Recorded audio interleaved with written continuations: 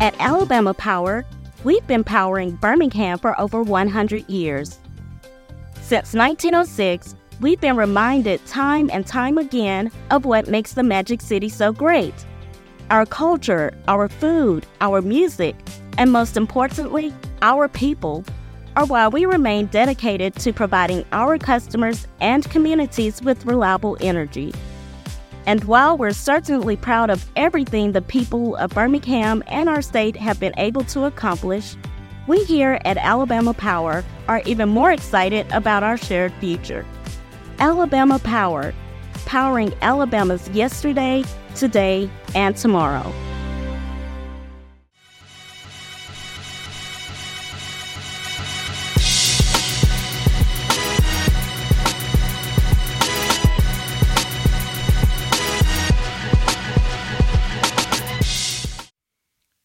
DeJauna L. Thompson is a political and social strategist, providing innovative and sustainable engagement methods and models for candidates, campaigns, and community organizations. She is the current president and CEO of the Birmingham Civil Rights Institute, a 30-year-old civil rights organization. An affiliate of the Smithsonian Institute, the BCRI is a cultural and educational research center that promotes a comprehensive understanding of the significance of the civil rights developments in Birmingham. DeJauna is also the founder of Woke Vote, an organization designed to engage, mobilize, and turn out African American voters in the South.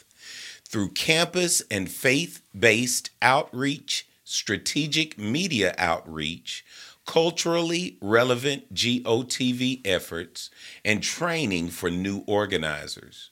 Notably, the program has engaged over 2 million Black voters nationwide and has trained over 5,000 new leaders. DeJauna recently launched Black Equity Strategies and Trust, a Southern social impact firm specializing in engagement strategy, leadership development, rapid response initiatives, high-end logistics, and curating premium cultural experiences. DeJauna served as the National Deputy Director for Community Engagement and the National African American Engagement Director for the Democratic National Committee.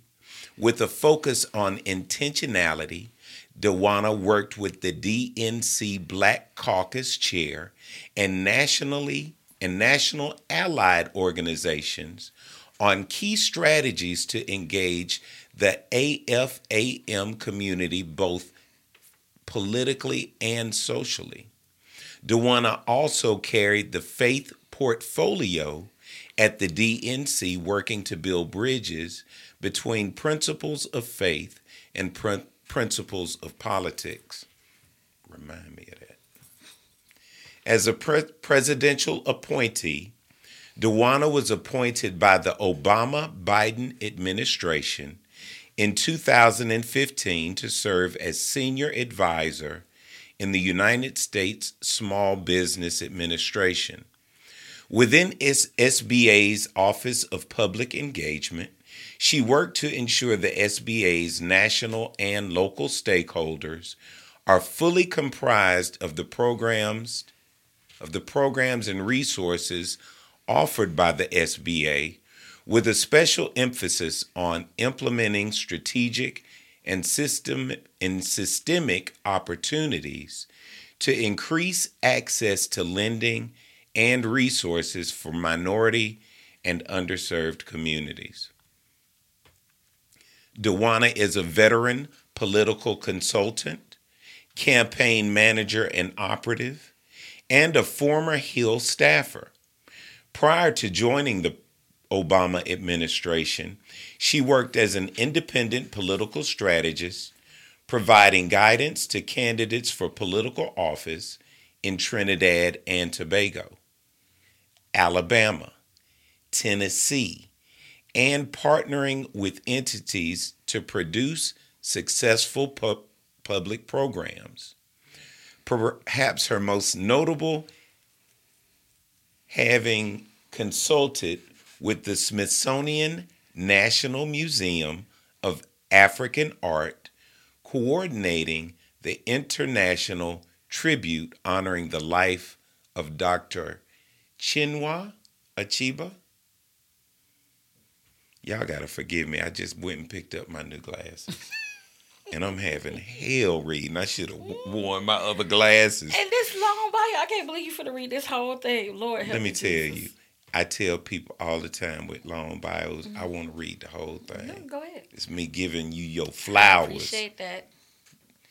Notably, she served as the Program and Logistics Coordinator, Citizens Advisory Board Liaison for the Birmingham City Council from 2005 to 2010, providing program and logistical support to the 9-member council body and providing strategy and assistance to the Citizens Advisory Board, composed of 99 neighborhood presidents and 23 community presidents.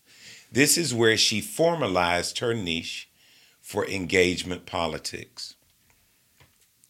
From 2011 to 2014, DeJauna provided innovative ideas for internal and external marketing opportunities, serving as the National Marketing Manager for the Student National Medical Association, an 8,000-member organization hailed as the oldest and largest student-run national medical organization for students of color.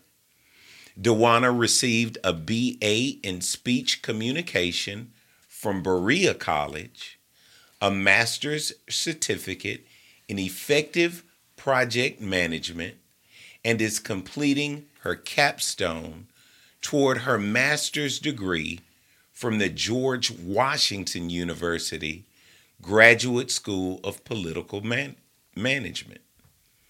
15 years plus of organizing for local, state, and federal and international political and social justice campaigns.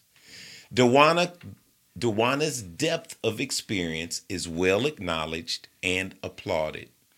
She is the recipient of several honors, including being recognized by Elle, Glamour, and BET as one of the top Black female leaders in 2020, being named one of the Alabama Women Who Shaped the State in 2019, one of the top young professionals in the state of Alabama in 2015, recipient of the 2013 Outstanding Alumnus Award from Berea College, awarded a Key to the City of Birmingham in 2010, bestowed honor as a Kentucky Colonel in 2008, and receiving the Coretta Scott King Leadership Award for Leadership in 2007.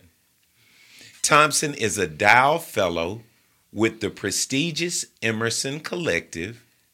She appeared on MSNBC, CNN, in Essence Magazine, the New York Times, and the Washington Post, among others, as a thought leader on race, politics, and social engagement strategy. DeJauna L. What does the L stand for? Lanice. DeJauna Lanice Thompson. And that's something I don't really share at all. So you getting an exclusive, Ivor. Tell me a joke. A joke. Okay, so yes. It's already finna be lame. What is the difference between a northern fairy tale and a southern fairy tale? What? A northern fairy tale begins once upon a time. A southern fairy tale, particularly in the city of Birmingham, begins with y'all ain't gonna believe this. You right too. Right, we start a story completely different in the South. Completely different. Right, we cover a different angle, and I love that about us. Today, I asked my phone, Siri, why am I single? And it activated the front camera. Uh-oh. Look, Siri don't be playing no games on this Siri phone, don't be okay? playing. You got to watch yourself with Siri. Let me tell you something. Yes. I am very intentional. And I've been saving this for years. I've been waiting for an opportunity. And as I developed this podcast, you're one of the first people I thought about putting on. We've been talking about you coming on a long time. How long have you been one of the people? How long have you been like you are as far as I see you as intentional about your words, believing that words matter? You know, how long has that been a part of you? Man, probably as long as I can remember, really. My dad likes to say that I was a pretty serious child. And I think words, because I love to read, and words would come alive for me, I always just realized that they were powerful. And so I think I've always been thoughtful of my words for a long time in terms of how my words impact others for a long time. But I would say my entire career, I've tried to be intentional around what I say, but I'm very intentional around my integrity and my word. That's something that I think has been a part of my core for a long time. Do you ever feel that you're reaffirmed, like you know that you're doing the right thing, or is it just something part of you that you know is the right thing? No, I definitely feel that, particularly when I work with students, when I work in communities that have been impacted by certain things, and I see our work actually show or create a space where they're able to change their own material conditions. To me, the work, to me, the real sign of work, if it is an impact after you leave, right? After, can it continue to move forward? And so when I'm able to see that, it reaffirms that, some part of my strategy is adequate. But I also think remaining humble and willing to learn and still sit at the feet of elders also helps me to know that I believe I'm on the right path, as well as my faith, in God. So I think those are the things that affirm or reaffirm the idea of character and keeping your word and, those kinds of things for me that I think are just like basic fundamental things that if we have as an individual, it should bleed into our professional work. Well, let me give you something that it's a little more significant, if you will. On one of the worst days of my life, at a period I was going through, I was so depressed and sad. I was invited to Steele for an event that... Steele, okay. That's a minute, yeah. That you guys were doing. And... I was so proud of you, but I didn't know that you even knew who I was. Okay. I'm one of those type of people. You've been around forever. I know, but I have my eyes on people, and I watch them. You know what I'm saying? Right. But I really didn't know. I didn't know if you knew me, right? Okay. In my depression, you said, Ivor Williams is here. Y'all need to respect him and give him a hand. That action made me get up off the mat. You did that for me. Wow. Your words mattered that day in a way that I'll forever thank you for. I appreciate it. I have wanted to tell you this, but I wanted to tell you in a special way you got me up off the mat that day. And I changed everything. And I'm the man I am today, in part because you said I mattered. Wow. I'm honored, to even hear that, and I'm a person that get teary-eyed easily, so don't have me in here crying. But I'm grateful to be a conduit. I'm sure it's probably something that needed to be affirmed, and we're vessels, right? So I didn't know that. I'm really shocked to hear that, but I'm honored and I'm humbled by that. Thank you for sharing that with me. Thank you for sharing it publicly, and I'm really glad. I mean, honestly, I'm really glad that was your experience, and I think that we don't always get it right. I'm sure that there might be somebody out there that I may have said something and it created the worst day of their life, right? And not intentionally, but we're just human, right? We make mistakes and different things like that, but it does. I'm grateful that you shared that with me, and it certainly is something I cherish, and I appreciate that.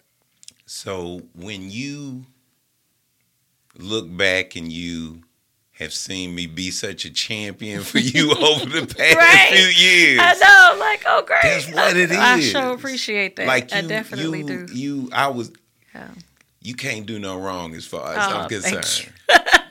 Thank you. I appreciate that. And I do believe in trying to give flowers, while we can. And I didn't know that you were going through. I just do know that to be visible, I think, particularly in a city like Birmingham, to be doing things that you think are innovative, perhaps it's out of season for others and they don't understand it. It definitely creates a target for many of us, myself included. And so I do try to be a friend and an ally to those who are differently situated in our community. Because I do think that genius typically shows itself at some point. And I think that, and we are all allowed to evolve. And I think, we haven't always agreed on every single thing. There's been times where I'm sure we've questioned different things, but I definitely think that we've always been on the side of trying to create spaces for people to be heard, perspectives, and all those kinds of things. And I do appreciate your consistency in that space. And I'm glad that we're here now. Who made you? Like, Don and Janice Thompson? Yeah, like I want to know about them. I want to know if you have siblings. Yeah. Like what part of town you grew up in. What path took you to Ramsey? Like, oh wow! Tell me about like your church. What pastor? Same church. You know what I'm saying? For sure. Like, I want to know. Yeah. So, parents are Don and Janice Thompson. My dad was a product of J.O. And my mom graduated from Parker, A.H. Parker, and she was. It's funny because I'm learning a lot about who they were as young people, even now. Right. And I laugh a lot because I'm like, why did you tell me that a long time ago? Of course, it makes sense now. Because you've grown enough to understand now in their mind. But just even things like my mom worked on Richard Arrington's first campaign.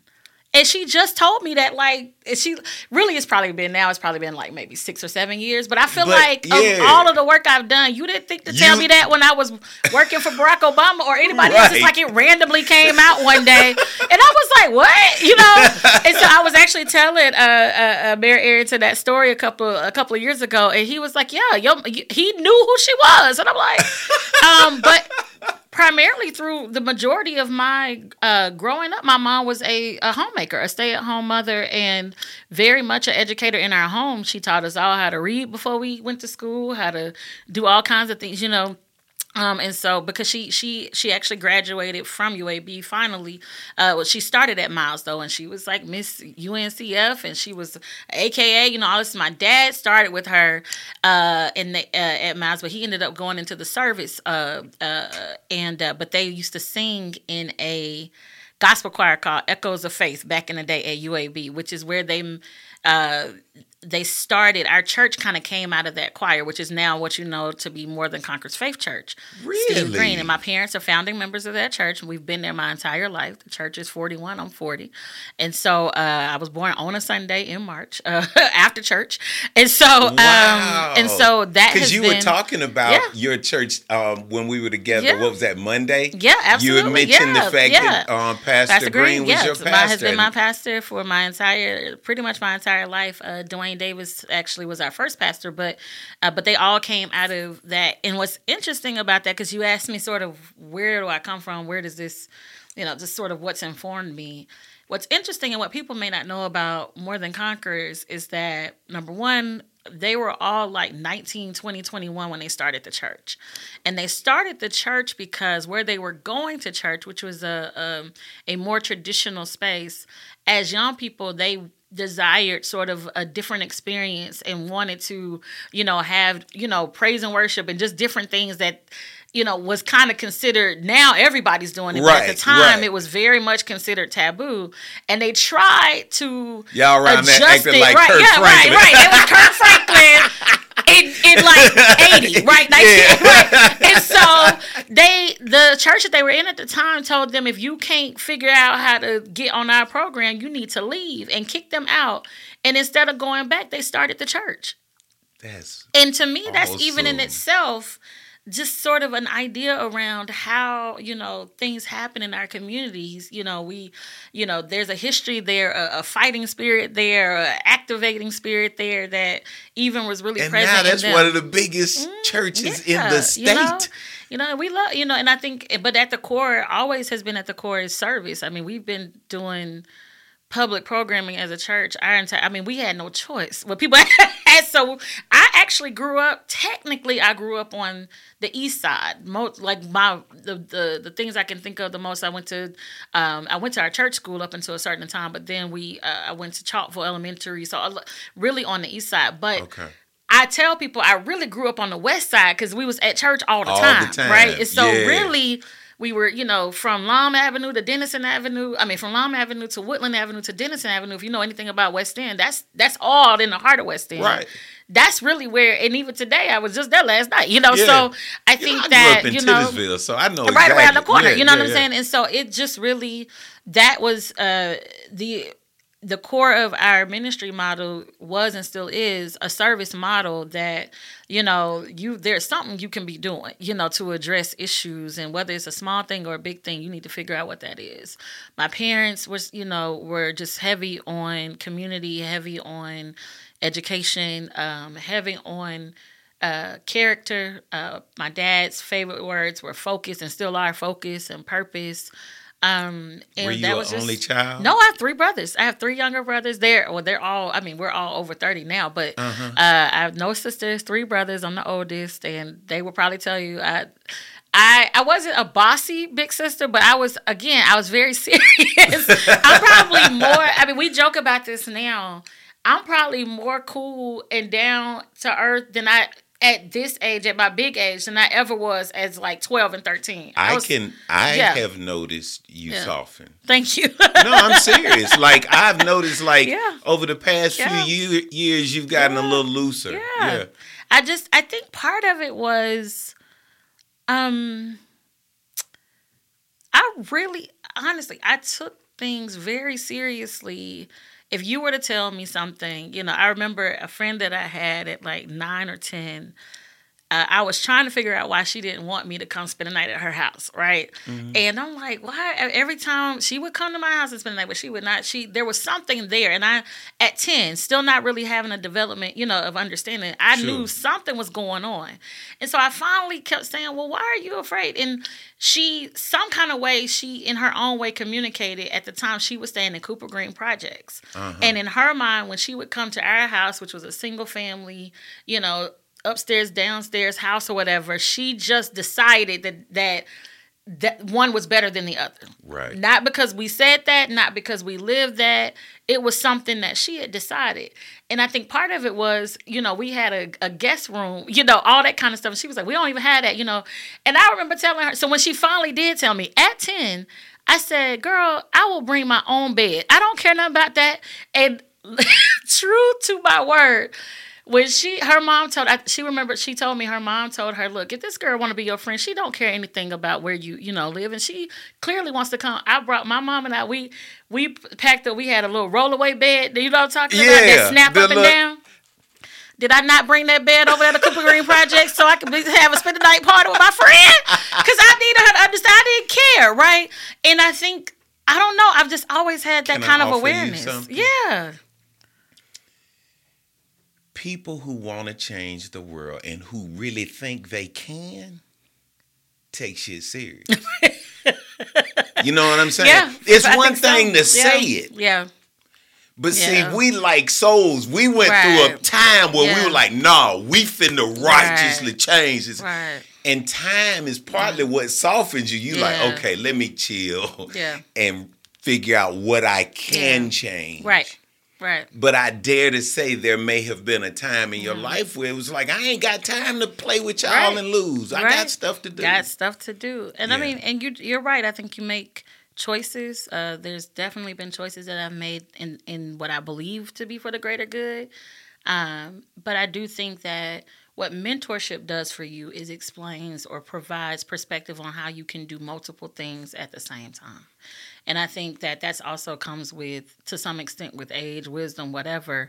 And it's also why I think right around the time that I turned 30, I really decided that there had to be a space in my life where I appreciated my rest and my time, and that I built that into the model of success for me, which is why now everybody's like, DeJauna will leave and go to another country in a second. You're absolutely correct. Right.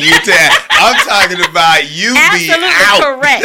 And feel no way sad about it, because we only, as far as I know, other than I believe, we get a life with the Lord, but this, as far as I know, this is the only life we get. So I'm not about to spend a minute of it really not doing anything that I want to. Now, I want the space to make the same mistakes others have made. I want to be able to support my family, support my community, but I want to live.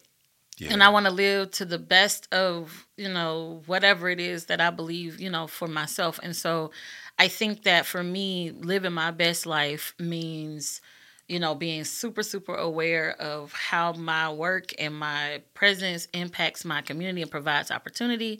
It is seeing the world. I consider myself to be a global citizen. It's making sure my family is good.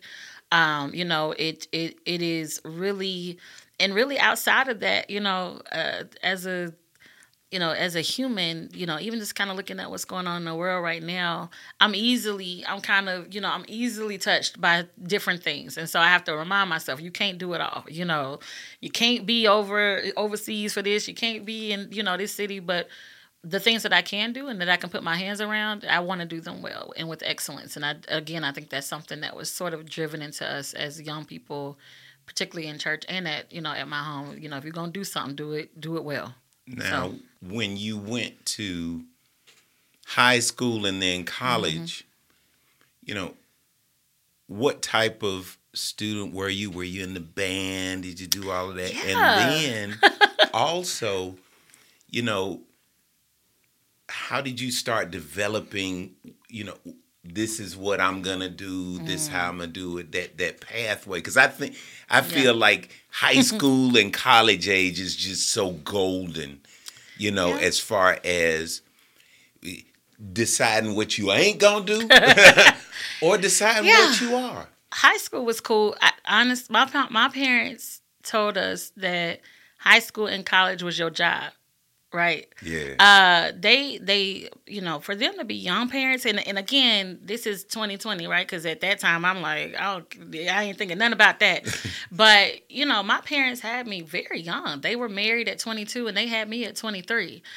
I can't even imagine it, right? And so that means that they were 35, 40 with a whole 15-year-old. You know what I'm saying? And so now that I look back, I'm like, man, they were really, mature for the, and not just my parents, a lot of that generation. Yeah. But I think about so in high school and college, they were very adamant on saying, this is your job. This is they didn't necessarily always want me to get a job, but they said this is the thing that you should be focused on, right? Right. But I liked money even then, so I'm like, I'm gonna have to do school and have a job, those kinds of things. And so and honestly, I get bored easy even now, right? And so I'm a kind of person I've always liked to keep busy. Okay. So I was a good student. Sometimes I was an A student, sometimes I was a B student. My parents did require excellence in education. However, if you made a bad grade, it wasn't like the end of the world, but it needed to be from a bad to a good grade in one sitting, right? Right. So, and one thing I think that they also instilled, which is this idea of like exploration. Right. And I didn't realize that wasn't something that was a normal experience for a lot of people until I got probably to college and to some extent in high school. But we would take trips. And again, my parents didn't, they weren't, rich or anything like that. But just intentional. We would get in that car and we gonna go to, somewhere, and so that really colored my curiosity, for them to have been my dad and then for them to be very, very heavy in faith and in ministry. I also thought it was really cool that they were not afraid for me to learn new things and different things. So even if I would ask a question about, or, I'm like, oh, I got a friend that's, Muslim, or I got a friend that's this, it wasn't like you don't need to, you know what I mean? Right. That kind of thing. It was okay, remember who you are, but okay, learning something wasn't, or having a friend like that didn't present a fear, like they didn't put a fear or a stigma on that, or any kind of, I went to college in Berea, which is in Kentucky. I knew from day one I was never going to go to school in Alabama. That was just my thing. I wanted to go away. And they didn't want me to. They were all for me to go away. And so I think that kind of allowed me to be a little different. My dad and I were very close and still are. So that also kind of colored my, thought process on like dating and different things, even in high school. I just knew nobody was serious. So why not everybody? Let's just be friends. Like I'm not even expecting. I know you ain't serious. I know you not. So I'm not even for the stress. Like I don't have to like none of y'all. I don't. It's not a thing. Yeah. And so I think when you have that, and my dad was very adamant. Like I remember my dad told me, he said, "Listen, a lie ain't nothing for a man to tell." Like I remember him telling me at 10. You know what I'm saying? Like so these are things that he would tell me. Game he would give me that just scoop. That you would think, okay, why is he even? But me and my dad were like, and are still super super close.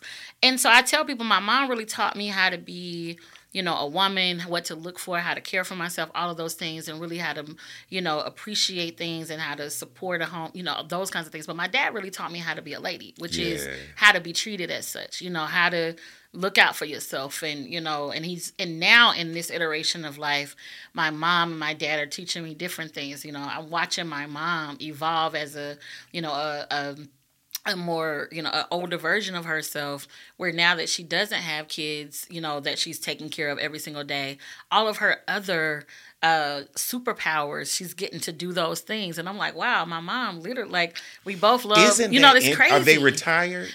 Well, my dad is still full-time ministry. My dad is also over the chaplains program for Jefferson County. So all of the chaplains for the sheriff's department, he manages that.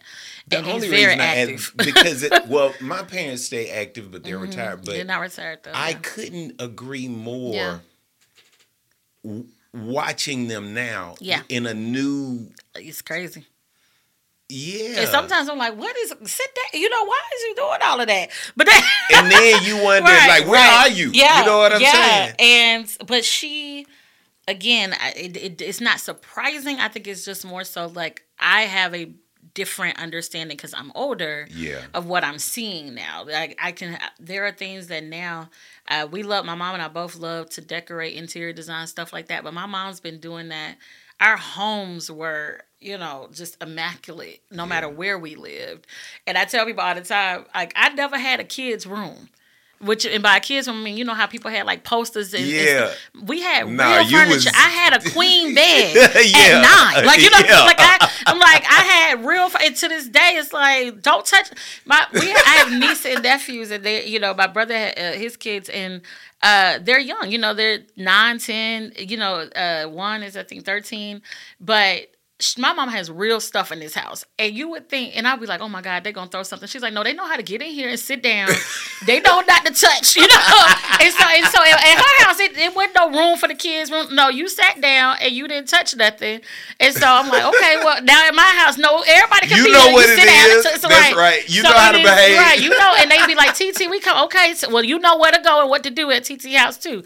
So it is, it's just, you know, and I think my mom, she really did have the she's so brilliant in so many ways, but of course she was still that consummate educator, right? And she still is a substitute teacher now at Cornerstone and some other schools, but she's a lifelong educator, and I think that now I really tell her she's a social media personality, her own self. I'm like, she do Facebook is better than I do, you know? And so I told her I'm going to give her a contract to run my media, but she is, you know, and I love that. And it gives me also something to look forward to, because I'm like, you know, you can, whatever this capacity and how I'm operating now, there's still a whole nother level and many levels, right?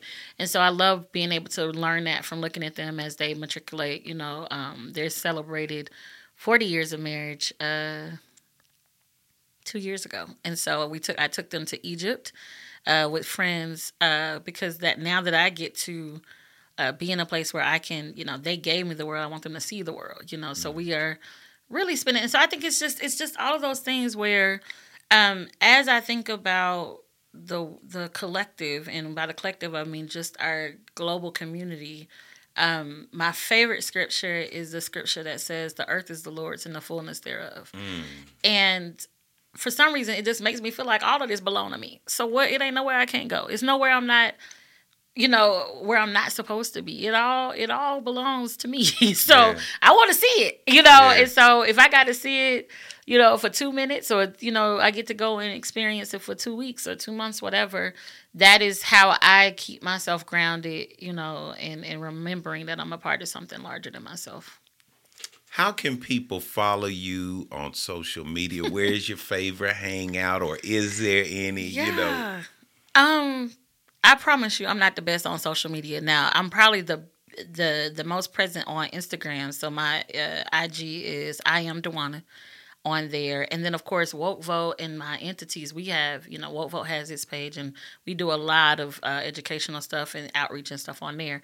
So that's where you're going to find me the most socially online is definitely on Instagram. Facebook, I try, but I can't keep up all the time. You get one site from me. One. Okay. But yeah, so Instagram is where you're going to find me. In terms of hanging out in the city, I didn't ask that. Oh, I thought you were saying where you can find me. I was just talking about social. On social. Oh, yeah, on social. Yeah, for sure. Yeah, I'm going to say. And how can, it's bcri.org? Yeah, I was going to say for our work at the Civil Rights Institute, it's www.bcri.org. We also are BHAM Civil Rights on social, and we're definitely on all the social, and you can follow that work, and we're just doing some exciting things over at the Civil Rights Institute as well. Hi, it's Iva, the host of Intravenous, and I would like to encourage my friends and listeners to volunteer in your local schools. In particular, reading is very important. So to sign up for our students in Birmingham, go to the bhamcityschools.org website, navigate to the volunteer drop-down tab on the right, and sign up today. What's your favorite charity other than the BCRI? Or Woke Vote.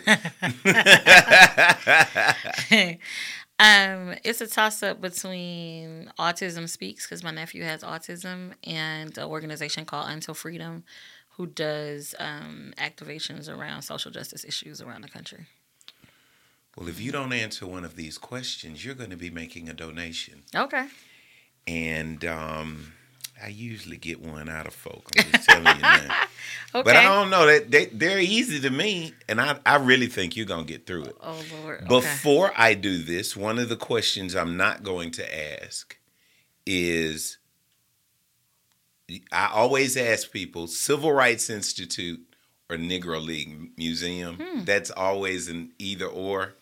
You never do that, but every time. And the Civil Rights Institute overwhelmingly gets the most votes. Well, but I'm not going to choose that one. Yeah. But I just wanted you to know that's funny. That's funny. And Frank is over there now, and Frank and I have a good relationship. So that's funny. Yeah, that's hilarious. So let's start with the season. And by the time you answer this, the game will be over, so we're going to see what your prediction is. Okay. Alabama State or Alabama A&M? State. Regents Park or Rickwood Field? Rickwood. Botanical Gardens or Railroad Park? Botanical Gardens. Protective Stadium or Legacy Arena? Is that not the same thing? Oh, Legacy Arena is the okay. Yeah, Protective Legacy. Okay. Crossplex or Legion Field? Crossplex. Biggie or Tupac? Tupac. Michael Jackson or Prince? Prince. Sloss Furnace or Vulcan Park? Vulcan. Birmingham Zoo or McWane Science Center? McWane. Birmingham Barons or Birmingham Squadron? Ooh, Squadron. Birmingham Legion or Birmingham Stallions? Legion. Alabama Auburn? Alabama. Roll Tide. Roll. iPhone or Android? iPhone all day. Ooh, the look on your face. Right, the idea of calling me Android. What? What's your zodiac sign? I'm a Pisces. What does that? I have absolutely no. Me either. I'm a Capricorn, but I don't know what it means. What I'm told is that we're a classic one. Well, and people, I think I'm told that Pisces are, Philly. They are concerned about everybody. That they're typically creative, that kind of thing. But okay. I also hear that they're like, whimsical, and I don't think I'm a whimsical person. So I'm like, I don't know. But my best friend is into all of that kind of stuff, and I barely know I'm a Pisces. You say you barely even know you're a Pisces. Now, let's see here. What's your favorite color? Black. Favorite holiday?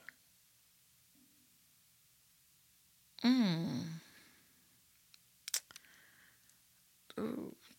My favorite holiday, for the culture, I really want to say Juneteenth. But as a family, I'm going to say Christmas. Okay. Yeah. Do you cook? I absolutely cook. Tell me a throwdown meal. So probably when I really think I'm doing something, I'm going to fry some pork chops. I'm going to do some collard greens from scratch. Thank you very much. But I do them now with turkey and not pork. I'm trying to be better, even though I'm having pork chops, right? I'm not going to put pork in my right, I'm not, I mean, come on now. Got to stop it somewhere. Probably some fried potatoes. I do something called stuffing muffins because I don't like traditional stuffing, but I do like corn muffins. And so I make what would traditionally be a stuffing with sausage and all of that in it, but I make the muffins. And so that's when I really think I'm doing something. Think you know what I mean? And I might make a homemade pound cake to go with it. So. Okay. What's your favorite movie? Ooh, that's so hard. I'm a movie person. I'm movie more than TV. That is hard. Or just name a favorite. One of my favorites is Love Jones. Okay. And Higher Learning. Okay. What is your favorite pair of Jordans? Fun story. I have never owned a pair of Jordans until it's about 2 years ago when I told a friend that I had never owned a pair of Jordans, and he got me a pair for Christmas. I can't tell you what kind they are. I can tell you that they cute. They look good on my feet. But I have been a Puma, New Balance girl. A Vans girl. I really, my brothers and them had their kind of tennis shoe you can think of, but I wasn't a tennis shoe girl growing up, and now I'm a tennis shoe girl by trade of going and being on these streets and activating, for justice. But I can't tell you what they are, but I appreciate Emil. Shout out Emil for giving me my first pair of Jordans literally 2 years ago. What's your favorite NBA team? Ooh, I follow coaches and players. Okay. So I will say that for the longest, until he started showing his behind, I was a huge fan of Phil Jackson, but I can't, I got to put him down to the side. So I'm now following Doc Rivers, and I'm following, the coach of over in Oakland, Steph Curry's team. Steve Kerr. Steve Kerr. I just think in terms of he's a great coach and he's a great humanitarian, and I like that. I know Steph and some others, so I root for them when they're playing. So that I really follow coaches and players more than I do teams. Yeah. What about NFL? Have really nothing to say now. I'm following Prime and where he go. Okay. But I'm more of a college football girl, and gotcha. So yeah. If you could have any superpower, what would it be? What would you choose? Probably.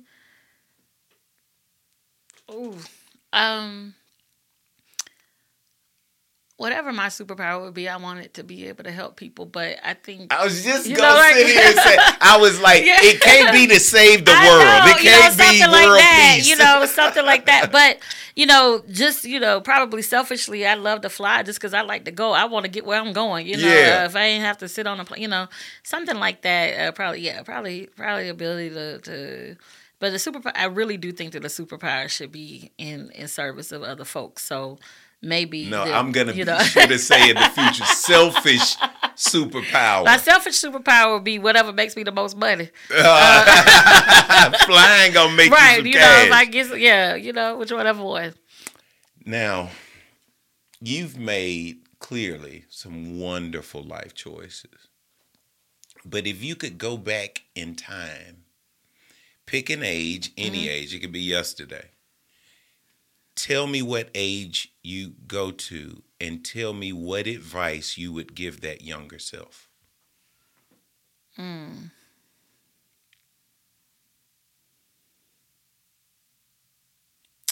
Actually, I thought about this, and I share it with students. When I was turning 30, it was the Dickens has a book that says it was the best of times and the worst of times. I thought I was professionally sort of at the top of my career. I had just gotten finished working on Barack Obama's second campaign. I had worked on his inauguration, the second inauguration in 2013. This was 2013 at the time. And I was living in D.C., and you would think, and for the first time, I wanted to actually go into the administration.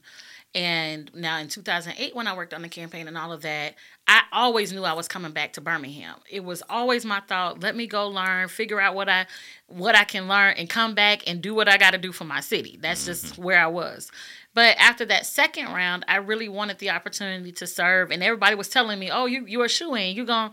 They got you. You don't even got to worry about it. You're going straight into the White House. And I'm like, okay, cool, Yeah. So I really didn't even think about it. Election happens in November 2012.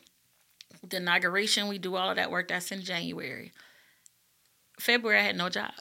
Literally no job. February and March, going into March. And I felt like the biggest walking, fool, honestly, because I'm like, and I felt ashamed because I'm like, how do I tell people that I literally have gone from doing this to I can't get a job. Like I literally could not, nothing was coming through.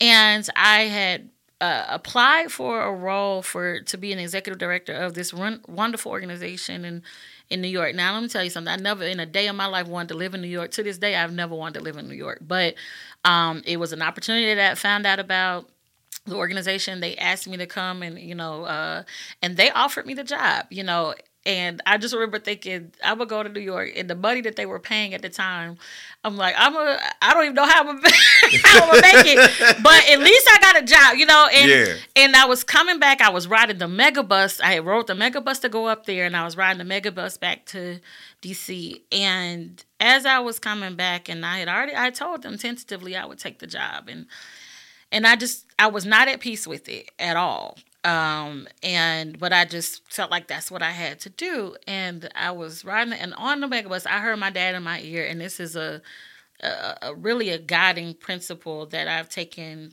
But he said, we negotiate nothing out of fear.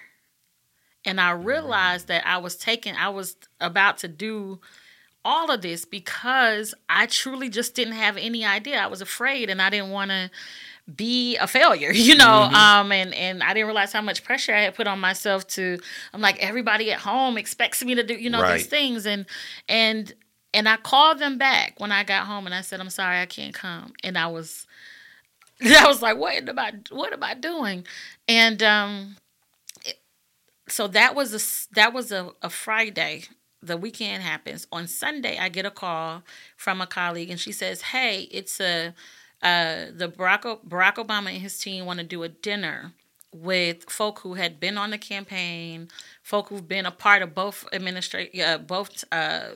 campaigns and elections, and want to talk about what this next term of his presidency is going to look like. And your name is on the list. They want you to be there. It's only going to be about 40 to 50 people there. And I'm like, oh my God, keep in mind, I have no job. I don't have any money. I'm living in DC. I am going through my savings, whatever. And I'm like, okay, right. I'm going to be there. Not even thinking in my mind that my birthday is Tuesday, the day that this thing is going to happen. Not even realizing, honestly, that it's my 30th birthday that's going to be Tuesday. And all I could think of is, how do I have enough money to get my hair done, a dress, and a cab And so I decide, I'm going to wear something in my closet. I can come up with something. I got to get this hair done, though, and I'm going to ride the bus there, and I'm going to get a cab home to be safe. Uh-huh. And I think I told my students, I think I had maybe like $23 before I was breaking down and having to call my mom and dad or something. And got there to that dinner, and I was sitting at a table with a billionaire. I was also sitting at the table with individuals who were like industry giants, and I literally could not understand why I was in this room, right? I was like, what is happening? It was such a crazy thing, because I'm like, I can barely afford to be here. And they talking to me like I'm a colleague, and I'm like, how crazy can life be, right, at the same time? And the president comes out, and he's having a conversation, and then they ask if people want to have a chance to ask a question. And I remember my mom saying something, which is, if you in the room, be in the room, right? If and so I'm like, okay, let me ask just something just to... That sounds so mean. Right. If you're in the room, you're in the room. Right. And I was one of the youngest people in there, and so I thought, okay, I should say something on behalf of my age group. You know what I'm saying?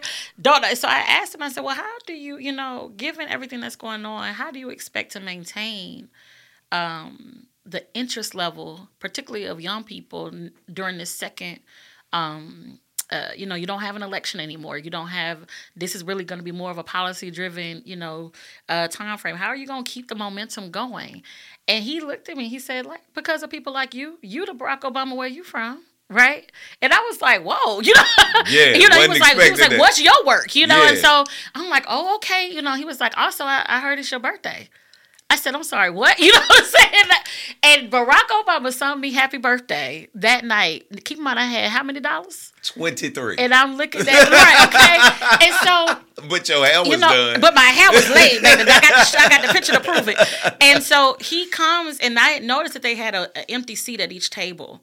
And I was wondering what that was, but the model of it, which I thought was a brilliant model, is that he would come and sit at each table and he would spend a certain amount of time and then he would go to a different table. So he comes to our table.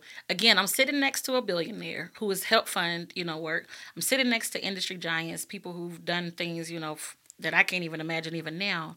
He starts his conversation was like, "Hey y'all, how y'all doing? Now, DeJauna, tell me more about what's going on. The photo shows and the video shows we carried on so bad for them 10 minutes that the other people at the table didn't even get a chance to talk. So much so that when he got up, he was like, I guess I might have to come back because we literally dominated. Right. And I went home in the cab thinking to myself, you just don't know. And the next day, Cory Booker called me, Senator Cory Booker now, and he said, I'm running for Senate. I need you on my team. Will you come to New Jersey to help run our field program? I had met him as a surrogate on Barack Obama's campaign months and months ago. And I remember him saying, he's like, hey, if I decide to do this, I'm going to call you. I'm like, okay, whatever. That's just the convo. He was such a nice guy. Cory Booker's such a nice guy. He called me on my cell phone personally and said, hey, I need you. And can you be here by Friday? I'm trying to tell you, the previous Friday, I had no job. I'm going to New York for a job. I am fearful. I go home. I make a decision. I'm not going to negotiate out of fear, but I'm still scared. Sunday, I get a call. Tuesday, I get a birthday, and I get an unforgettable moment of realizing that as long as you are in the room, it really doesn't matter what your situation. Like, you exist and are as important as anybody else that's in your room, this room. The next day I get this phone call. Friday I got a job, and we made him Senator Cory Booker 4 months later, right? So I think, what I told myself then and what I tell myself now and what I would share with anybody is we negotiate nothing out of fear. You have to understand that life is going to do what it's going to do. Lean into the valleys, climb the mountains, and I think that at 30 I learned that, and that was a pivotal moment for me. And I've been sort of leaning and climbing ever since, whatever it is. Yeah. Now that we know who this dynamo is, leading one of the most important organizations, facilities, museums, whatever you want to fill that blank in with. Now that we know who she is, tell us what to expect, like from this is happening soon, short-term, mid-range, and long-range plans for the Civil Rights Institute. Yeah, I never saw this. Honestly, and there are other people who are like, it makes perfect sense. And I'm like, it made all the sense in the world to me. Never thought about it, at all. But the Civil Rights Institute, the mission, first of all, is for us to preserve the history and the legacy of what happened specifically in Birmingham during the Civil Rights Movement. And then the second component of that mission is to help people to have and understand the relevance between human rights campaigns and the way in which the strategy and all of that, and apply that to situations now, whether that's, how you conflict resolution, whether that is education equity, whether that is just showing up on behalf of people. How do we make this civil rights legacy relevant in the current context of the pursuit of justice and human dignity? And, I think that particularly now, with the state of our country and really in our world, but with the attack on our history and our culture, they call it critical race theory. I'm like, okay, people love to use a language that makes sense or a narrative that makes sense to them, but it's still the erasure of a culture. It's the erasure. You're telling me that my history in this country does not have a place. And that is why places like the Institute is so important, because if we don't preserve our legacy and our history and our language and our and our resources and all the things that we know to have been true about our experience in this country and even before this country, people will tell you anything, right? And so I think that what our goal has been since I've been there. So our immediate goals were around stabilizing the institute in terms of making sure that, number one, our public programming was second to none. I think that the thing that has made the BCRI stand out over its years has been its programming, has been its research. It has been the way it has stood as a national and international thought partner around concepts around social justice and human rights and human dignity. I think for a minute there was a moment where we kind of forgot, and when I say we, I mean the city, I mean the state, I mean the region, even the nation, forgot who the BCRI is and how we were situated. And so my ultimate goal was to remind people who we are, and to give us some pride again in our cultural institution, and to reestablish us as that thought partner and that credible and verifiable thought partner. And I believe we've done that, and we're doing that even more every day. And so that is a part of our current strategy and our ongoing strategy to increase our capacity as it relates to being that thought partner, that research facility that people can come to. The second thing is, and so because of that programming and being that thought partner, that our educational curriculum was very important. And so expanding our outreach into more schools, more school systems. We do a lot of work internationally with international school partners and things of that nature. And so we want to continue to do that, but we wanted to scale it out, particularly given the concepts that are happening and the social constructs that are happening. But lastly, we need to endow, and this is really just at the core of so many of our issues, particularly in communities of color.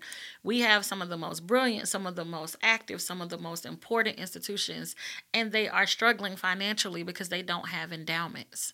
Right. So when COVID hit, so many of our spaces, including the BCRI, was impacted at an exponential rate, right? Because we didn't have reserves. We didn't have the kind of resources that our counterparts may have had, that it didn't matter that their doors were closed for over a year and a half. Right. Because they had somebody who was still going to write a check for $25,000 to make sure that whatever needed to happen. And so I was like, so what is our ultimate work? Our ultimate work is to ensure that the BCRI is here for another 30 years, creating an endowment, expanding our capacity, increasing our footprint beyond just the Civil Rights District, but also preserving the history and the unique history in all 99 of our neighborhoods. And so I say that to say, I remember we were having a conversation about a year ago, as we are looking at even, there's no longer a West End High School. West End had a significant civil rights history, if you know anything about that. But now the school's not there. If you weren't born during the age of a West End High School being there, you don't even know it existed. Right. So what's now happened to that history? Hayes has a long-standing history, and most of their, alumni are telling us, like, hey, can y'all help us preserve our history? Because when most of us cease, it's going to be gone. And so I thought a lot about that. And I said, it's not just the mission speaks to the preservation of our stories, of oral histories. Every one of our communities has something that we need to, Carrie Tuggle, all these different things. Do people really understand who Carrie Tuggle was? This lady was fearless, right? Right. She was about educating Black folk at a time when that was not the thing, right? And she was getting resources to do it. She started a school. They stayed there, right? And she did that in like 1910, 14, these are people who were fearless, and I think it does something for community pride when you know those stories. Yeah. Right? And it does something when you don't. And so I think the next phase of the Institute is really helping restore, protect, and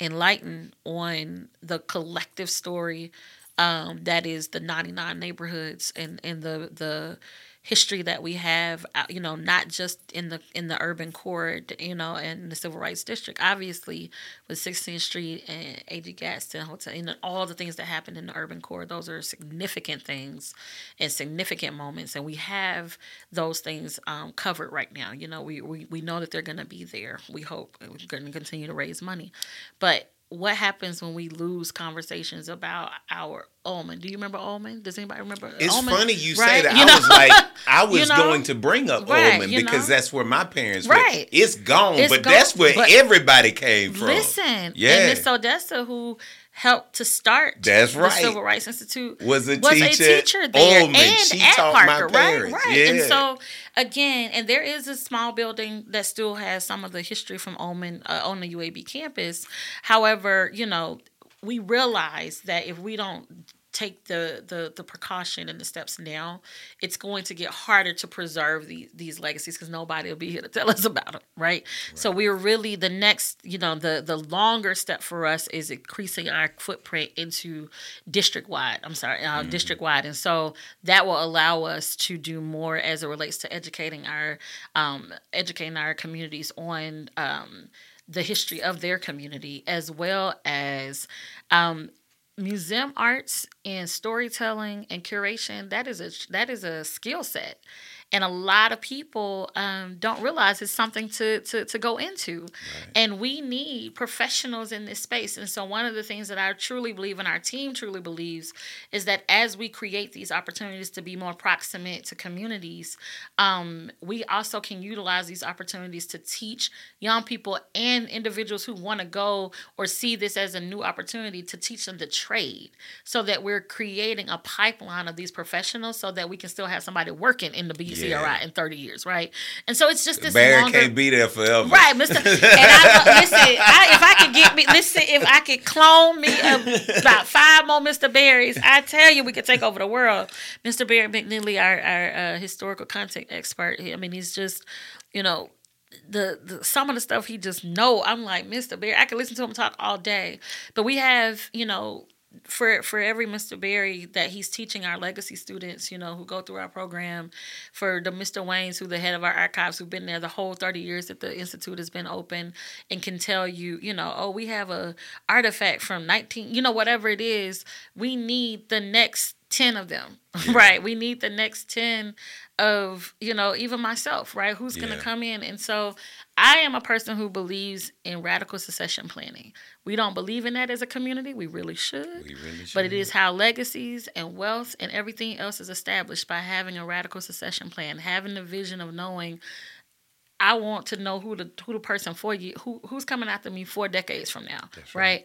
And if I had, what's real cool and what really is power is to be able to handpick that person that's going to be here 40 years from now when they're 14, and at 44 they come in, right? That's power. That's legacy. That to me is radical, and that is that's the space work. I'm trying. Right. That's where we're trying to operate in, right? Yeah. And I think helping people to see that there's space for us all in that process. I am absolutely someone who believes in intergenerational leadership and the fact that we need our elders, we need our young people. I think that part of the reason why perhaps people hold on to certain things for so long is because we also need a redefinition and a radical definition around power.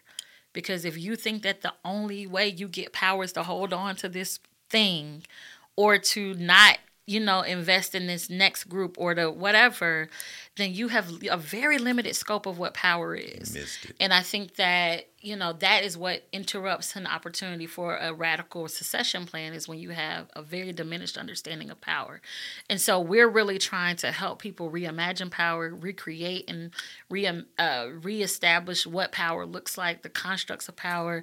We're really trying to do a lot around investing in that next generation of museum professionals, of storytellers, of historians, of archivists. We've got some great people. I mean, the T. Marie's of the world, but and T. Marie are in our contemporaries, but when we're looking at our students that are coming behind us, we're always trying to figure out, who are the Cameron Thigpens of the world, who are the Chad Freemans of the world. These are young folk who are in their early 20s. I want to know those right? next names. Right, they're the ones that I'm like, yo, make sure that they at everything that we're at. If I got a seat in the room, can they have a seat too? Yeah. And that's really the long-term goal of the Institute, honoring and preserving, our legacy, absolutely making space for the wisdom of our elders and working with our foot soldiers, working with, the Bishop Woods of the world who are still here to give us gems, and others, who are still here to give us those gems, and identifying a place for their leadership and also solidifying a place for ours. Yeah. Remind people how to find the BCRI and give us some shout outs. Absolutely. So we are right down in the heart of the Civil Rights District. We're on the corner of 16th Avenue and 6th Street. And so 16th Street and 6th Avenue. I always say that backwards. And we are, our website is www.bcri.org. We are BHAM Civil Rights on everything social. Please become a member, because our membership is how you really get an opportunity to see all of the programming that we do at the Institute. We send out quarterly emails. We're not somebody who blow you up, but we send out quarterly emails as it requires, and you're able to find out all of the wonderful things that are coming into the city and that we're doing programmatically every single day. Shout out to our entire staff and our entire board who make the work at the Institute possible. Again, we really cannot do this without the dedication of our volunteers who work the Institute every single day. They are real. I'm just grateful. Thank you again for the opportunity, Iva. This is a beautiful platform, giving people their flowers, allowing them to tell their own stories and not the stories being told on them. And thank you so much for the work that you're doing. To this in itself is a preservation of culture, so we appreciate it. Not another word. Believe it or not, you're going to feel the need to do something, but hold it. I want to thank my dear friend, DeJauna Thompson, for joining us. I want to thank you all for listening. As always, a huge shout out to Creed 63, urbanham.com, and urbanham.news. Support the Civil Rights Institute and a future mayor of Birmingham, DeJauna Thompson. This podcast has been brought to you by Jefferson County Sheriff's Office.